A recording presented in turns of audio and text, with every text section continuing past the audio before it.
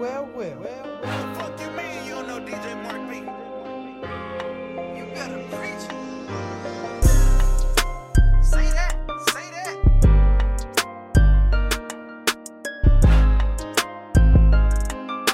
Oh, you better go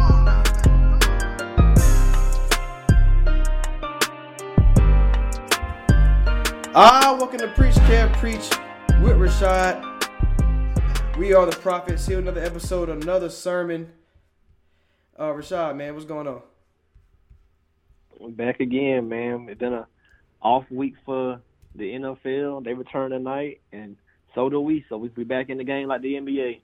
Definitely. We're coming at you from 12 Ounce Sports, Zingo TV, Apple Podcasts, Google Podcasts, iHeartRadio, Spotify, and anywhere else you can find us. Like I said, welcome to the show, guys. Hey, we had an interesting All-Star weekend, and I kind of want to start there. Kind of a recap of what happened, our thoughts on it. So I'm going to let you go first, man. I thought it was a pretty good weekend. The All-Star format worked out pretty much perfect. I know people are complaining about how the game ended on a free throw, but, the other points are scored off a free throw, so you really can't complain about that. So I thought the All-Star game was a success. The quarter-based system of getting money for the charities, I thought that worked out. I thought the 24 in the fourth quarter worked out. I just want to see what they're going to do going forward. Would the number always be 24? Like, is that going to be part of the legacy of the Kobe thing? The All-Star game would always be 24, or would that number change throughout the upcoming years? And everything else was kind of exciting, too. The three-point contest came down to the last rack, the last shot. Dunk contest went into overtime. A good USA versus the world game. So I think everything, also, again, it was pretty perfect. One of the best we've ever had. Yeah, I think this was, as far as my lifetime, the best All-Star weekend. The Celebrity All-Star game, I love watching celebrities and stuff. But yeah, everything else, man, everything coming down to the wire. Every single event came down to the wire. Even the skills challenge with my guy Sabonis, Lithuanian, shout out to them. And bam, and that came down to the wire. And it was kind of crazy because I don't think we picked the big men to win when we predicted last week, but all the big men won the first round. I thought that was pretty funny, but three-point contest, dunk contest, even though it had this, was Aaron Gordon robbed or not, it still was what everybody was talking about. And I thought that's the whole reason, you want All-Star Weekend, all the stars, and everybody's out here watching it. And with everything coming down to the wire, it was perfect. I love the idea now of the All-Star. I remember we talking about, I was like, man, that's a good idea. We knew that they were going to play hard, and you saw that they had to because, Team LeBron was down, 10 going into the last quarter, so they had to score basically 34 instead of 24. But I think 24 is a good mark because it's hard to score, especially when everybody's a star, and it's hard to just score against other stars. It's easy to score against a role player, but not the Kawhis of the world. And you got Embiid, Giannis leaking around the paint, so it's kind of hard. Everybody's strapped up, and it was great. Yeah, I'm hoping they don't advance it more than 25. Like, if it goes past 24, like, keep it at 24 for the Kobe legacy, the Kobe impact, as well as the award. So keep it at 24. Nothing more than 25, because I feel like more than that, you're running the risk of guys having to put up 40, because if somebody is already down 10 plus the target score is 30, now you got all-stars trying to get 40 points, and you don't want to see anybody get, like, I don't think it's ever happened before outside of Kobe getting his nose broke by D. Wade. Like, but I don't think anything major has happened, like somebody tore an Achilles or ACL or just anything major. So I don't want to see the target score going up to like 30, and then now somebody got to try to score 40 to win the game. And you got these guys locked in playing defense. They're trying to dunk, entertain the fans. So keep it at 24.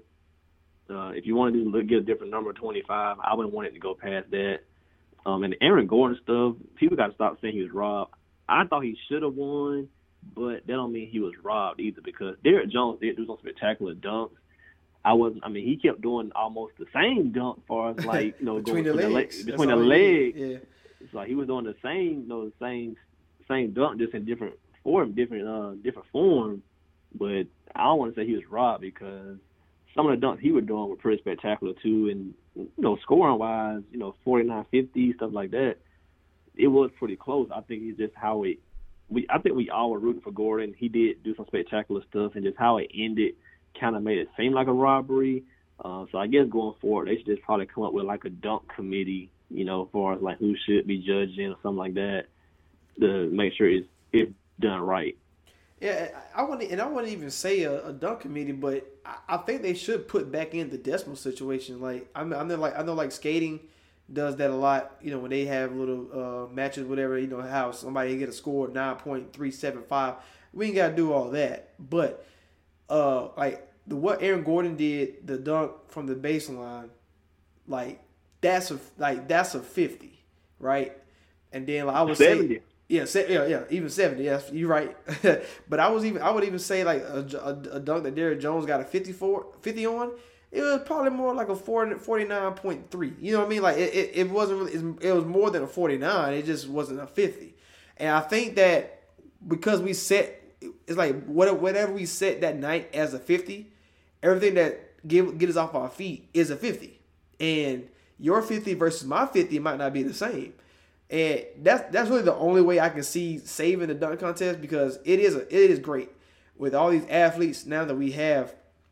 It got to be a way to play to make like Aaron Gordon's dunk be a 50.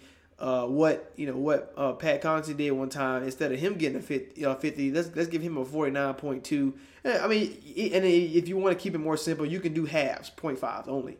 That's fine, but all 50s ain't the same. You know what I mean? And I think that's why the biggest thing about Aaron Gordon being quote unquote robbed came from, is because the dunks he did, when you stack up hit the greatest dunks of the night, I would say Aaron Gordon's were more at the top than Derrick Jones's, or anybody for that matter. But if we saying this is this one dunk here is a 50, everything else has to be a 50 as well. And I was looking at the old dunk contest back in the day, and I was like, man, that's a 50. That's like a 30 now. So it's kind of crazy. So like we already set the norm where the 50 is. I don't know whether we go past 50, or somebody has to make a mark and say this dunk right here is only a 42. Like we can't just get the first dunk we see, it's a 50, because the rest of them gonna be 50s. What you saw, Aaron Gordon get straight 50s all night. Derrick Jones didn't have all 50s, but close to it. And like you said, you did mention like he was great too. So we can't really say that he wasn't the champion. But if we talk about adding all your points up, or even just the best dunks of the night, then I would say Aaron Gordon was the champion. But neither here or there. I think it's crazy that we after that night, that's where you debate it. The next day, we shouldn't really be caring about a dunk contest like that.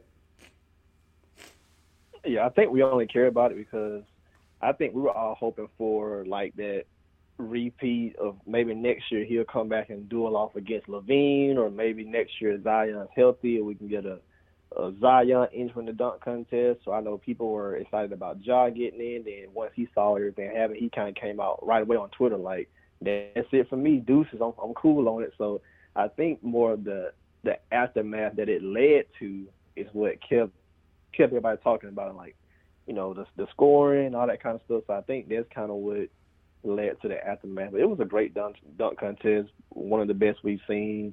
And like, just to your point about the older dunk contest, I think now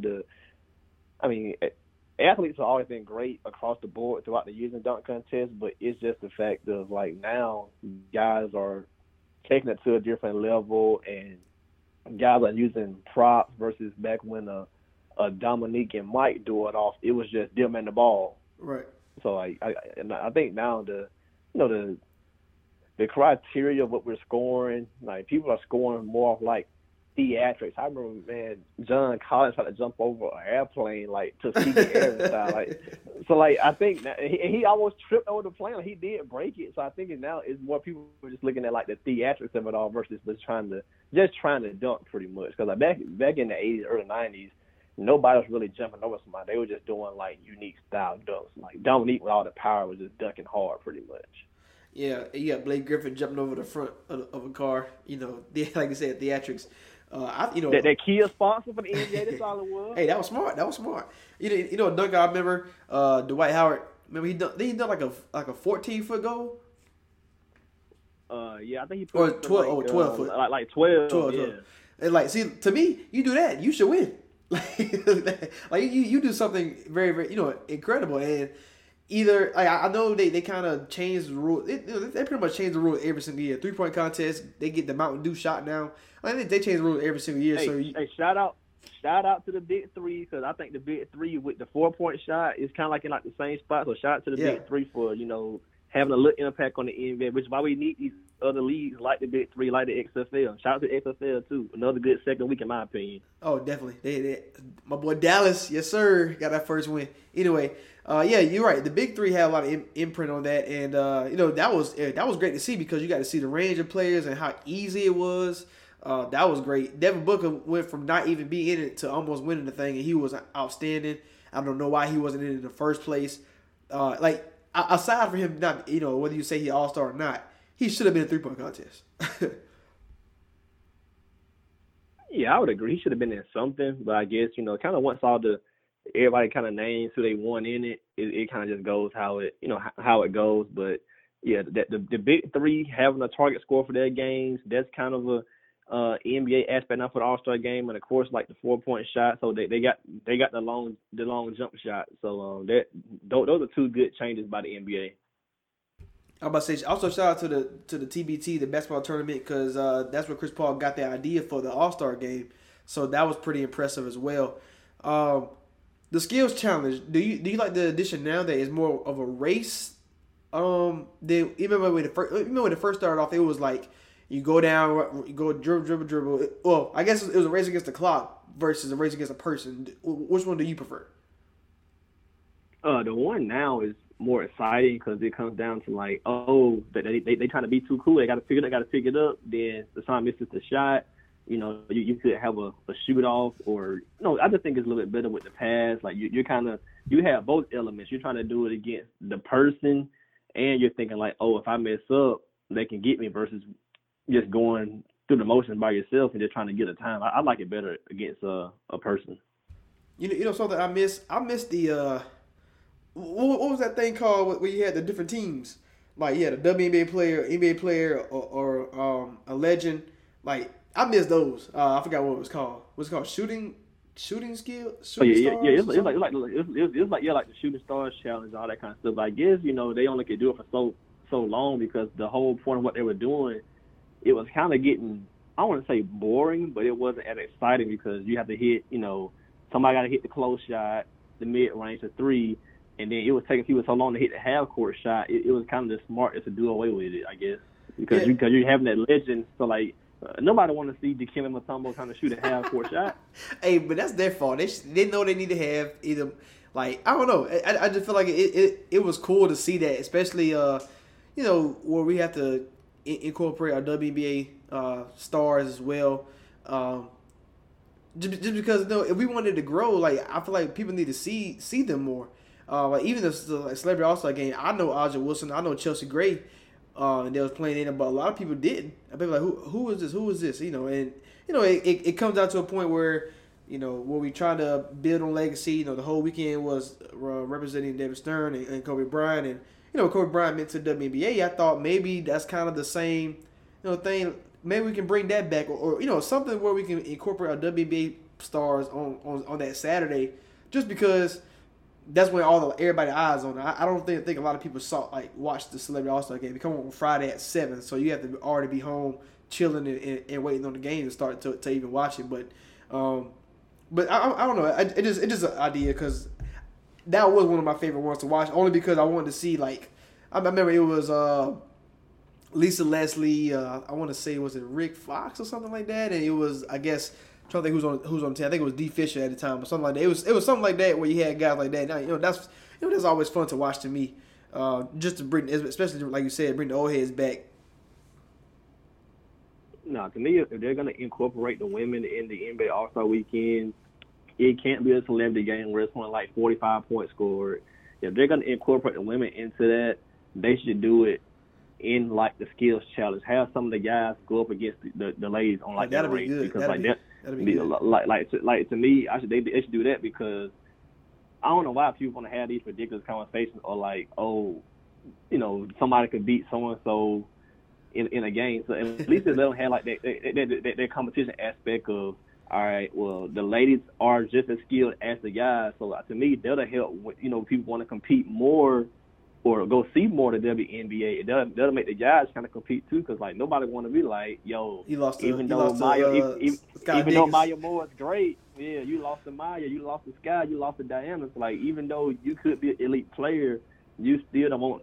I mean, even though these guys, they know these girls can hoop, they got pride in them. So, but it's still like, hey, you lost to so and so. So if not incorporate into the skills challenge, maybe do the 3-point contest. The line is different, but 3-point challenge, yeah. I think the line is different for them, but still, like they got range, they can shoot. Like Diana can shoot. I don't think because there's no game being played that day. I'm pretty sure on that Saturday you can incorporate another line for the WNBA line, and then you can do the same thing. Like I mean, granted it might take a little longer, but you got to have. Like, if you have 8 guys, you don't have to have 8 girls. You can have, 3 or 4. And, that's still be good to watch. It's not like the 3-point contest lasts, it lasts maybe, 30 minutes at the most? So, I mean, if you add 4 more girls, I mean, I don't, that'll be great to watch. I think adding them in that and the skills challenge would be a great addition. Because, like I said, if we want to, I don't know no other way to help build the WNBA. But it's to put them in front of our eyes, and be like, man, you know what? How is Maya Moore out here? She shoot better than Devin Booker. Just stuff like that. And then you can have those. I mean, obviously those debates. I remember that Boogie versus Brittany Griner thing in the Olympics that one time, and Brittany Griner was dead serious. And I was like, I don't know about all that, Brittany, but yes, but something like this, you can say, yeah, I'm a better shooter than you. I can pass better than you in the skills challenge, and you can't stop me. And especially girls, they gonna take it serious, and even the guys don't, and you gonna find yourself losing. Yeah, like I would just do like a soft integration of the skills challenge, because that shows more of a woman's game versus just 3-point contest. Because the most basic part of basketball is shooting the ball. Like even if you can't dribble or anything, you can go on the court and just catch the ball and shoot it. So to me, that wouldn't really show their skill. I would want to do the skill challenge where they can show, all right, I'm faster than you down the court. I made my pass on the first try. You did it. I got my layup. Or even a girl like, let's say Brittany Griner does it. She can go down there and hit a quick little dunk and then go the other way and shoot. And, like, people think women can't dunk. If they see that, they're like, I got to start watching WNBA. Exactly. So, like, I'd rather do the skills challenge because it's more encompassing of a woman's game. That's fine, too. I mean, these are all good ideas. I hope Adam Silver is listening. If you are, also give me a job. I can do the Cavs GM job or something like that.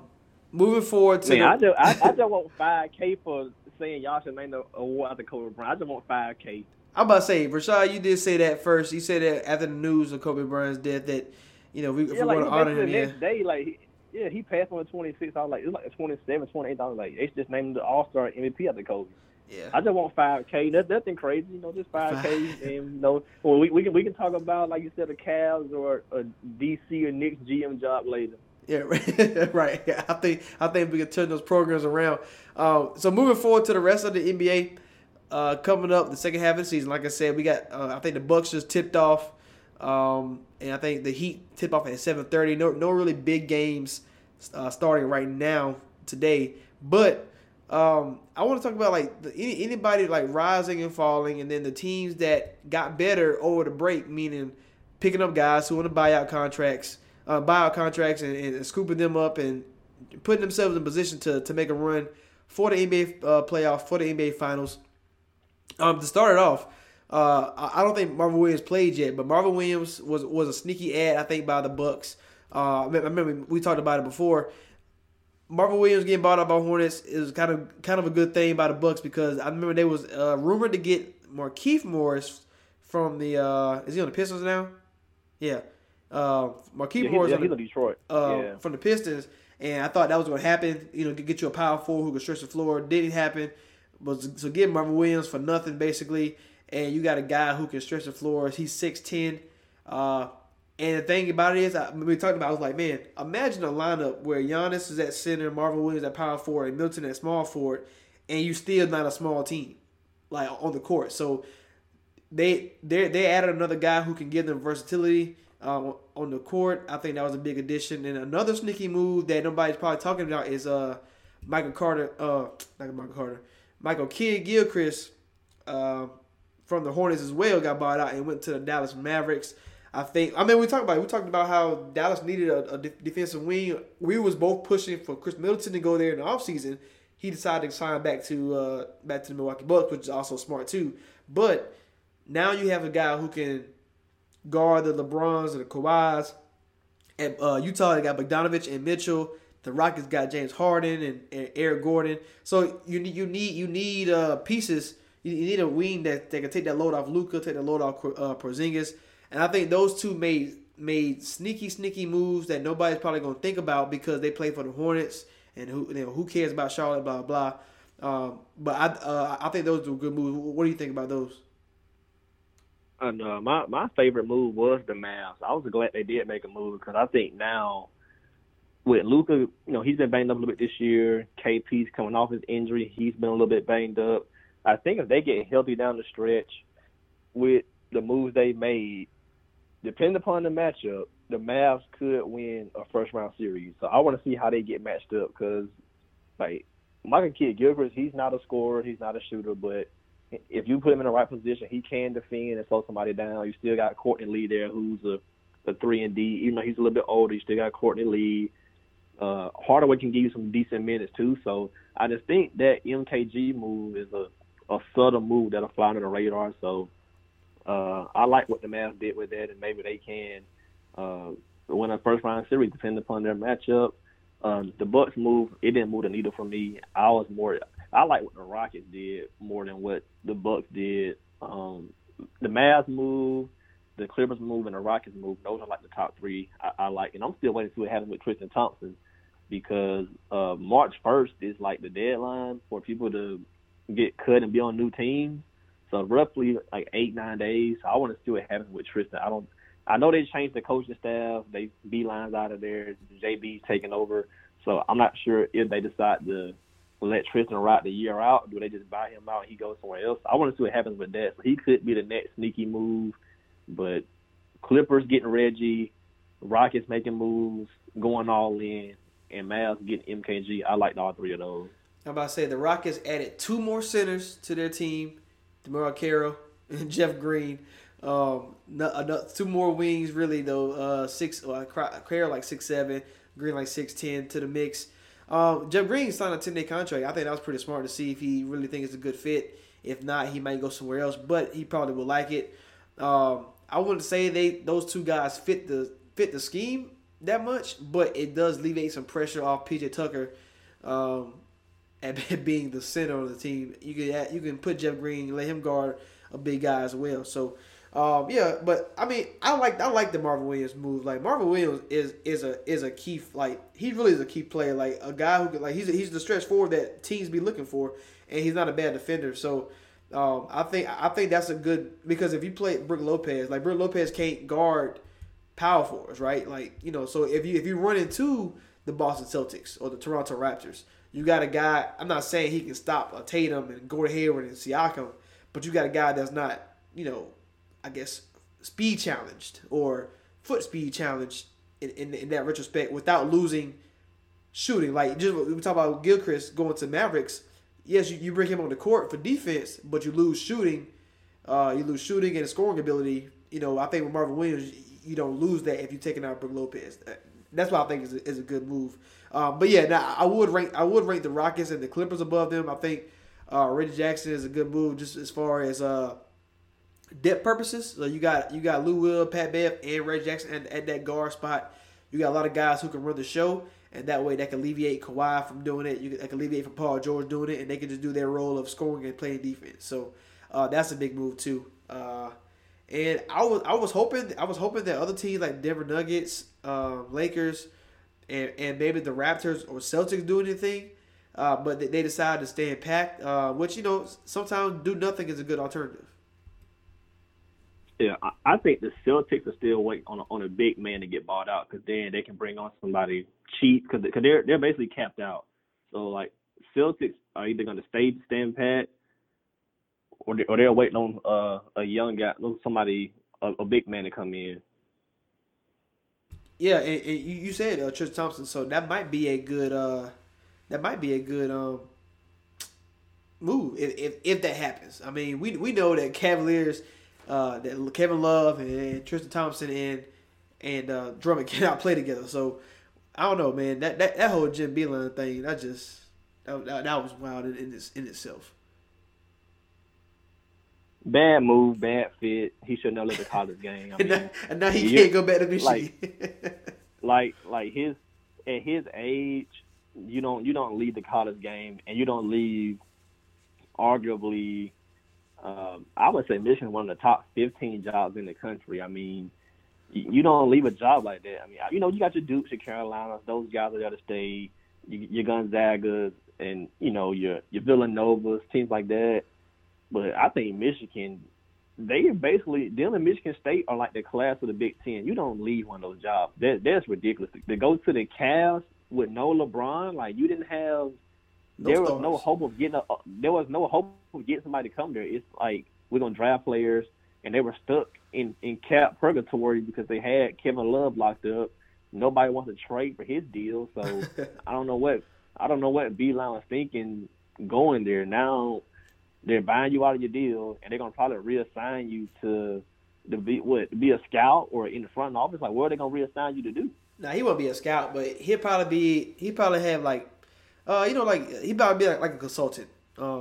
Because I mean he is, we know he's a smart guy.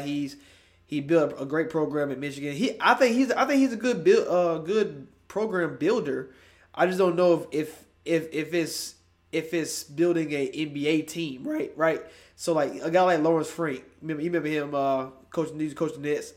I don't know if he was a great coach, but right now as assistant GM for the Clippers, like him. I mean, I know Jerry West got his hands in it too, but he's also putting in a lot of work, right? So and he felt that role really, really good.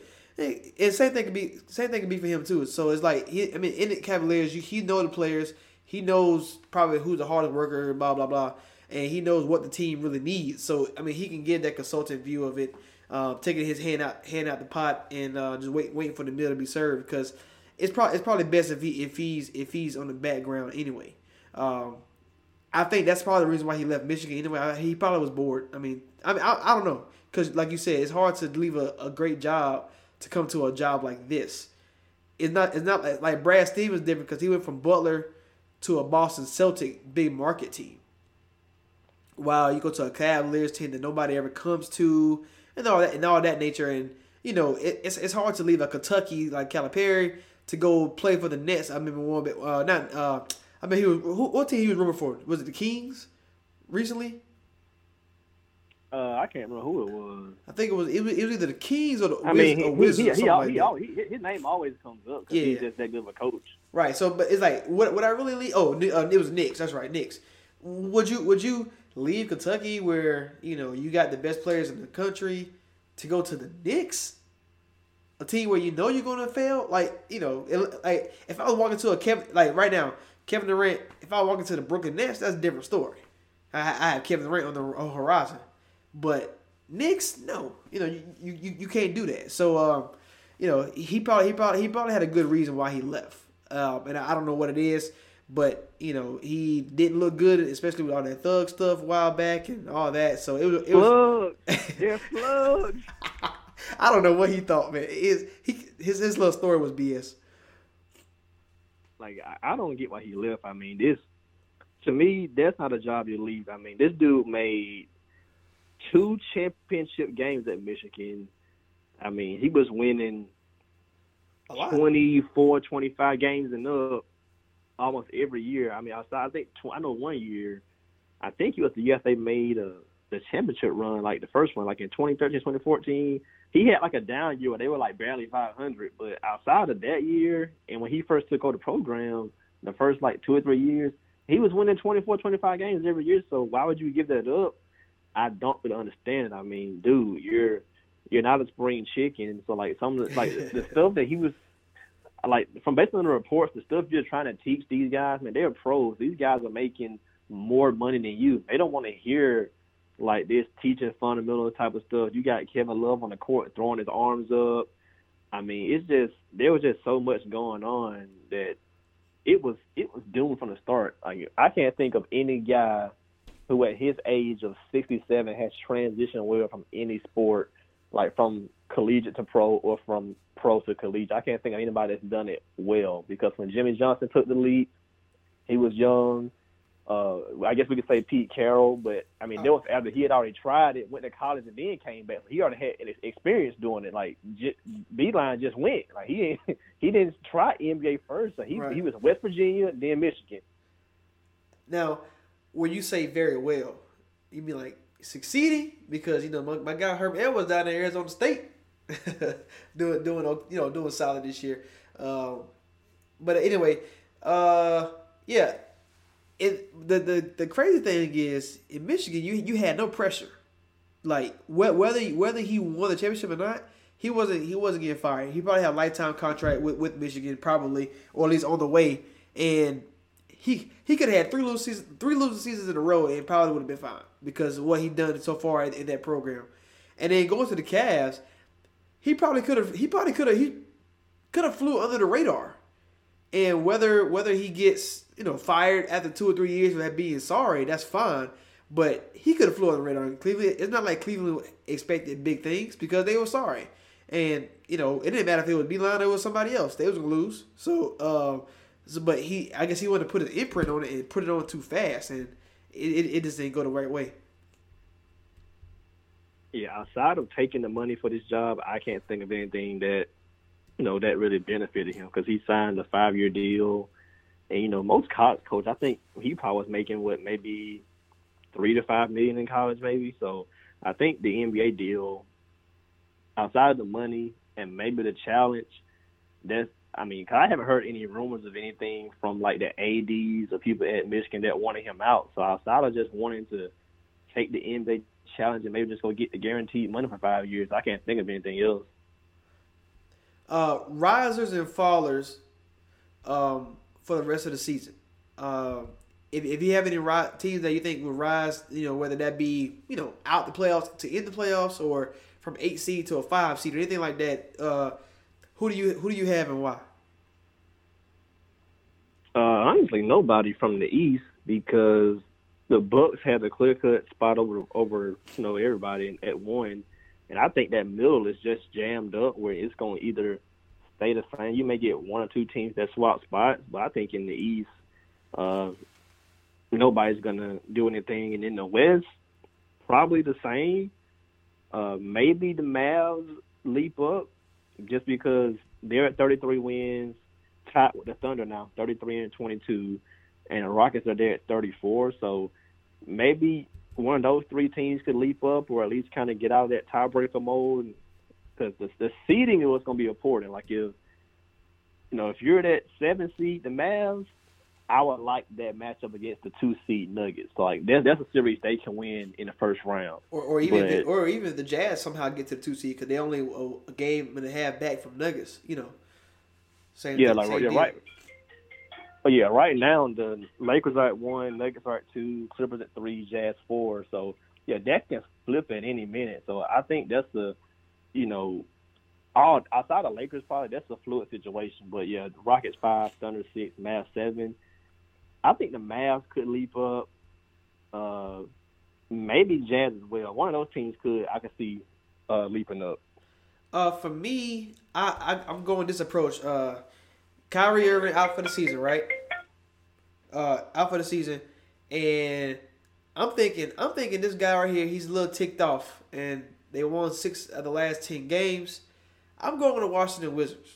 I think with 30 games left, right, they have a chance to make a way to get into that playoffs, and you're only 3 games back from the Magic as it is now, but now the Brooklyn Nets have I mean, granted, Kyrie being hurt probably a good thing for them, but they don't really have no quote unquote closer. I like Spencer Dinwiddie. I like Karis LeVert.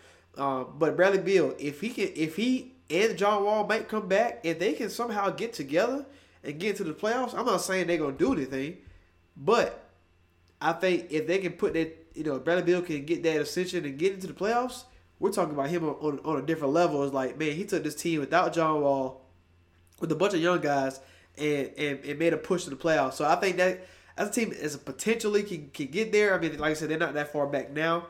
And I think the Pacers, I wouldn't say that maybe they're only 2 games back from the Sixers right now, from being up in the contention. But Depot just getting back, he's getting his feet under him. I think if he can get there, this Pacers team can shoot up really fast. Like they were 3-7 in their last 10 games. Like they turn that around. I think they can. They can find themselves back up to a top 3, top 4 seed. And like you said, it's all about matchups. And they can, I don't really think they're scared of anybody because they're so deep. As long as I think they can beat Sixers, Heat, Celtics, or Raptors. It just all depends on Depot's health, right? So I think Pacers have a good shot at rising in the East and in the West. The only team I could think of was the Pelicans. As far as a team that can potentially try to get up there, I don't think they can compete with Memphis. I think Memphis might be too far ahead, but Pelicans can find themselves with Zion back and all that. They might can get themselves above Portland and Memphis take a slide because they're all young. It's possible.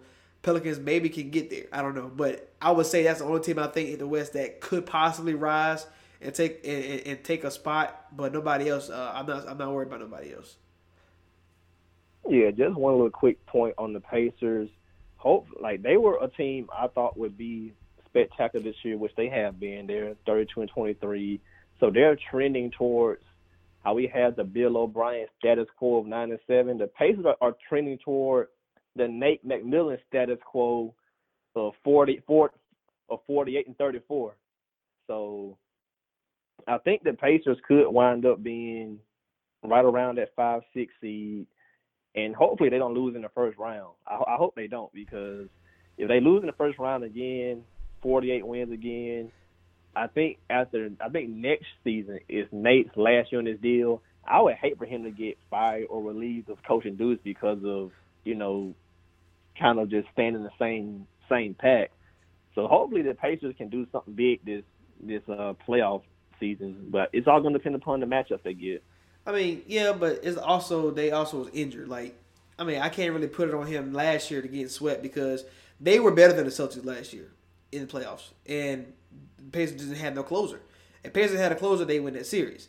Now, if Debo can get back to that status in the next few months, and this right now that's the matchup again. I know Tatum got better. I know they got better, but the Pacers, with Lamb and Brogdon, they basically try to fix that. So it's going to take some time for them to gel and get all that in there because they got scores because of Depot got hurt. It was like, okay, we need to get somebody just in case Depot goes down. And Brogdon, he's been playing lights out. Jeremy Lamb has always been solid. Sabonis is an all-star. Now, if they can get everybody to work together, I think they'll be fine. I think they can.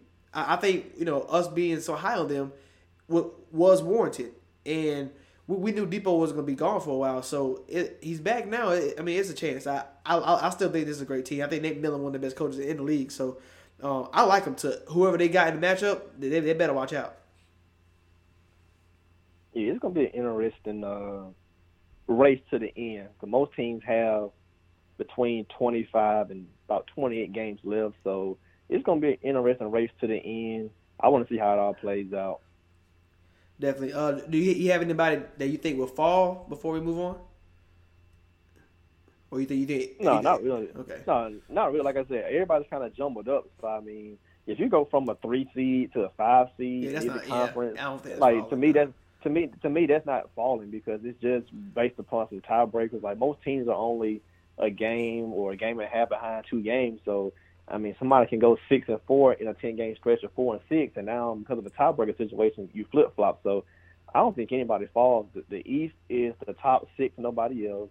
So, without the Bucks bottoming out, nobody's gonna really fall because they're all kind of right there. And the West is about the same thing. It's the top 7, and really the Lakers are kind of just a slight little notch above in wins above everybody else. So, it's really just 3 through 7 kind of fighting. Well, really 2 through 7 because the Nuggets only got 38 and the Clippers got 37. So 2 through 7 is kind of fighting for matchups to see who can maybe make that Western Conference push.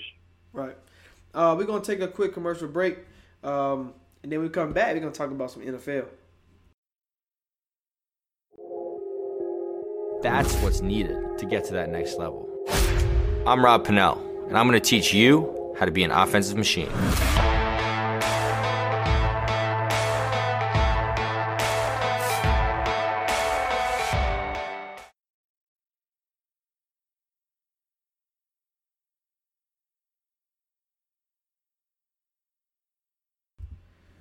All right, we are back. We're going to switch gears real quick, right? And let's go into the NFL. A lot of news, man. NFL and CBA. I think the owners had signed off on it, and now they're waiting on the players to take it in their hands, see what they're going to do. So the first thing, I guess it's two things. So you got the playoff changes, and then you have going to a 17-game schedule. Now, the playoff changes. So they're going to make one team have a bye instead of the two teams. And then 7 teams make the playoffs, making 3 games on Saturday, 3 games on Sunday, respectively. The team with the bye will get paid for that week, though. All before teams with the bye right now don't get paid for that week, and it's kind of BS that a wild card team can I guess we're rewarding the bye team, giving them days off, but they're not getting paid for it. So it's kind of like it should be paid vacation, right? In my eyes, that's what I'm thinking in a corporate world is paid vacation, and so far under the last CBA we haven't did that. So now under this with the new playoff system, they will get paid. And I think they're trying to decide. The final issues are on the 17-game regular season, which that's an extra paycheck. I think they will cut a preseason game to make up for it, and probably add another bye week. As far as all that, what is your thoughts on it? I don't like the change. I'm not really for the NBA changing the playoff season. I'm not for the NFL changing the playoffs. But what's your take first? It's considered a transformational, CBA. So I don't like it. Increasing the season to 17 games or changing the playoff system, I think it's the worst thing ever. Like, why fix something when it's not broken? Like, I would be all right. Well, let's just take this year.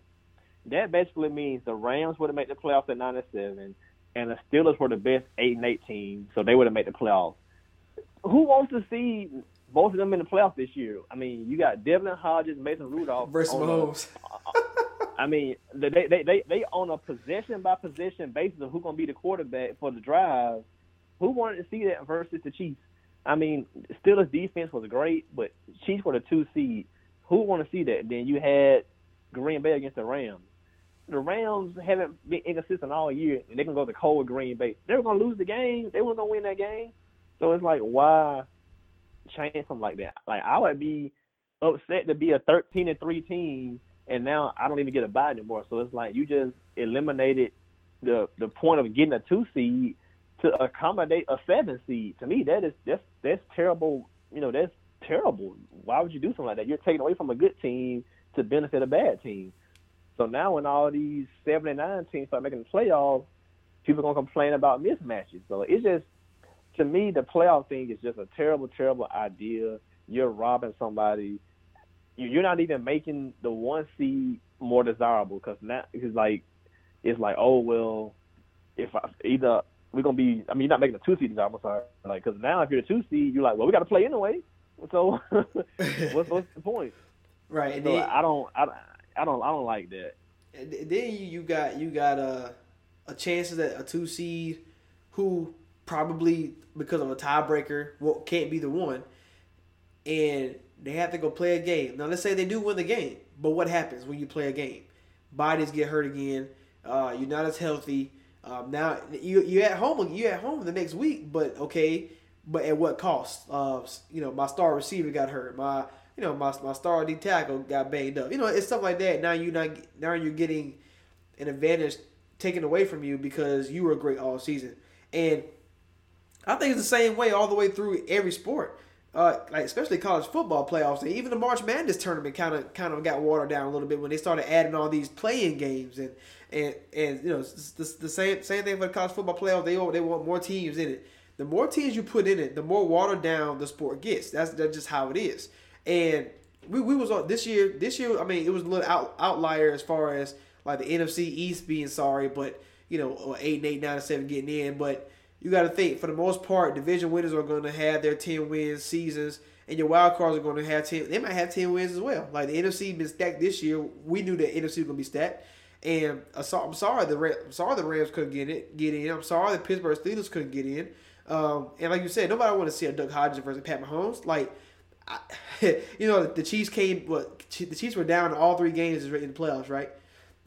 Because the other 3 teams had good quarterbacks, or at least solid. Jimmy G and the good team there, Deshaun Watson and Tannehill and them boys, like they were solid and pretty good.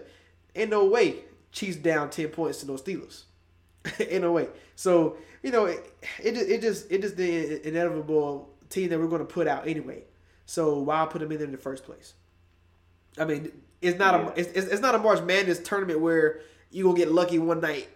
This night you just hot. That doesn't happen in football. So I don't know why we want to do this. Yeah, to me, less is more, because you look at the NBA, it's 30 teams, 16 make the playoffs. Over half the teams make the playoffs. Like, to me, that's I'm crazy. fine with it staying. I'm fine with it staying that way because it's been that way for so long. But and then we would have to change a whole lot to get the NBA playoff system down to a science, because you can't have a 14, because now somebody gonna have a bye. If you have 12, somebody gonna get a bye. So you don't want basketball having a bye unless only you can do it is keep it at 16 or cut it down to 8, something like that. So the NBA kind of has to stay that way because of how it's set up. And like you said about college football, people want to expand it to 8 and 10. But why we want to expand it just to debate over 2 and 3 lost teams? Like, who want to do that? Right. Like, that's why I don't like this NFL thing. The NFL is 32 teams, 12 make the playoffs. Normally, under that system, you're going to get the 12 best, or at least you're going to get 10 or 11 of the best. You may get one team that sneaks in because of, the division was sorry that year. Like there was a few years where AFC South was sorry, where no Andrew Luck. So you may get a year where the AFC South just kind of gets a random team in, something like that. But for the most part, you're going to get the 10 to 11, 12 best teams, which is what I prefer. We don't need 14 teams in the playoff. For what? Yeah, exactly. For what? I mean, you have a little leeway when it comes to the best teams in the football. It's going to be maybe it might be 8 real teams that can actually win the Super Bowl. And like you said, it's probably the best 10 or 11. You might get that team that I mean, maybe you could say the Rams were better than the Eagles. I mean, maybe, but then again, it's still only 12 teams. Like, you don't add both of them in there and try to find out. No, that's not something I don't want to see. Hopefully they stay to the regular. I don't know why everybody want to change everything so much. Let's just stay with what has been going on for the last few years, because when it comes to a debate later on down the line, you say, oh, well, this coach made the playoffs 10 times in a row. Well, 5 of those years he was the 7th seed. Like, he shouldn't even be in there under the last system. And and now you're going to save people jobs. Kind of think about it, because let's say, for example, everybody knows I'm a Vikings fan. For example, I remember the Cowboys. The rumors were Zimmer, if they lost to the Saints, Zimmer was going to go to the Cowboys, and we was going to hire Stefanski. Blah blah. All right. So let's say that they didn't lose that game. Now you getting fired, I guess, because that whole circumstance. But if you was the 7th seed, and you make the playoffs, they'd be like, oh, you know what, we was gonna fire you, but because you made the playoffs, even though you was only 8-8 average, you made the playoffs. We gonna give you another year, and now you're gonna keep teams from getting rid of guys because they should. And like all them years of Cowboys, Jason Garrett would have a job right now. Right now, if this system was in play, the years he was going 8-8 all the time. Like, I don't know, man. I think it's a bad idea. The owners love it. Yes, but I mean, they didn't vote unanimous on it, but they did have enough to approve it. So right. I want to see what the players do. Hopefully there are 1 or 2 sticking points the players don't like, and they deny it, and they have to go back to the drawing board. Right. But I think the players are going to probably agree to it. But like you said, I would hate for this to go into effect for the playoff system, because you're going to have 10 years from now, people going to start people going to start debating things like dimension somebody else's legacy. They'll start saying, well, under this system, if the Patriots were the 2 seed, maybe they don't make all the Super Bowls because they won't have a bye. So people are just going to start getting carried away with it, man. But right. I don't want to harp on too long, man. Let's talk about this upcoming NFL Combine, man. Yeah. So Combine. So I gotta ask you this. I need your opinion on it. Carson Palmer came out and gave a warning to Joe Burrow about the Bengals organization and how he said he felt that they never wanted to win a Super Bowl. And the same thing happened to another quarterback. I think his name was what was his name? Barkowski that was quarterback for the Falcons. He kind of said the same thing about Atlanta at that time, and gave the warning that they should pull the Eli Manning. And they both felt like they probably should have did that way back when, but they didn't. And for Joe Burrow, he should do this. But I remember we talked about it before. It's like the Bengals kind of have to draft him, and you think Joe Burrow wants to go there, but his interviews, he's been kind of snarky, not snarky, but that's not a good word, but like kind of like I don't know about that idea really, because the Bengals ain't they ain't all that. And whether you agree with that or not, it's like, should he actually pull the Eli Manning? I mean, I guess he kind of does have the leverage. He can do what John Elway did way back in the day as well. Like, I don't want to go there. Don't draft me. I don't want to play for y'all. Because I think it's kind of BS already that if I draft you, I can franchise tag you through 2-3 times before I actually have to let you go. So he don't want to be there, in my opinion. Yeah. So Burrow would be stuck for 7 or 8 years because the rookie scale would run him 5 years, I think, and then they can franchise tag you, transitional tag you 2 to 3 times. So he basically would be tied there for 7 to 8 seasons. So I'm not sure if he wants to be there at all. The story is perfect. Like, the Bengals would benefit from it for like season ticket wise, because the story of what he did with LSU, he's from Ohio. The story's there where they can sell some season tickets. But I think if they don't get a quarterback and they continue being towards the bottom of attendance and season ticket sales, the Bengals could wind up being moved to somewhere else, man. Like, they could get this franchise could be out of there. I think it's Burrow or bust, honestly. But maybe if they get a guy like Tua, maybe something just changed. They get Tua where they can go win some games and sell some tickets. But they probably are 3 to 5 years away from being probably being sold or just relocated just because they're not winning the game or selling tickets. Yeah, I mean, but should he pull the Eli?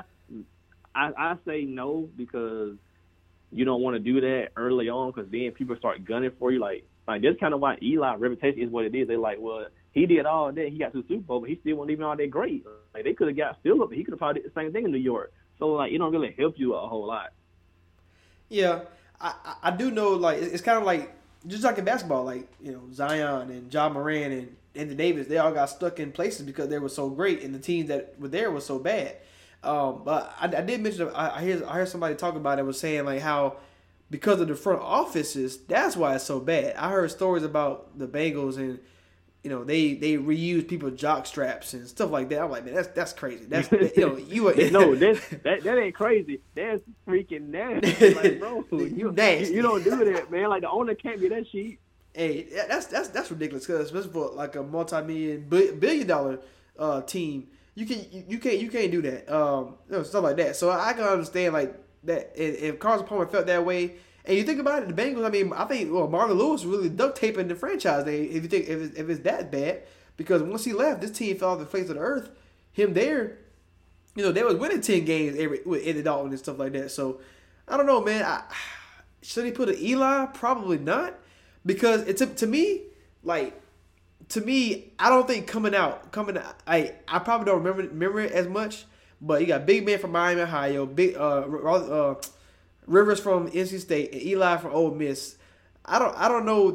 I can't remember the draft buzz around those three to be exact. I'll have to go look it up some more and see how like coming out were they all neck and neck. Because to me, I still think if healthy, Tua is the better quarterback. I don't know how you feel about it, but I got my mock draft 2.0 coming out soon. And I would say this that Tua is to me the best quarterback. Like all of a sudden, this guy has a great OC.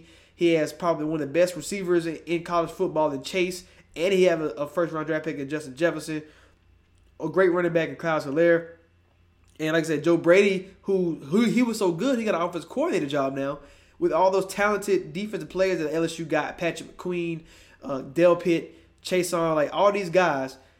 He had one great season. And I don't know if one good season is good enough versus a guy who always wins. And I don't know. This is looking very – I'm not saying Joe Burrow is not it. And I'm definitely not comparing it to this player I'm about to compare him to.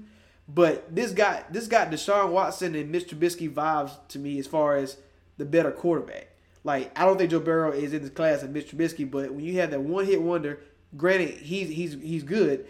It's like, okay – but Tua been good ever since he got into the league. Ever since he got to college football, he been great.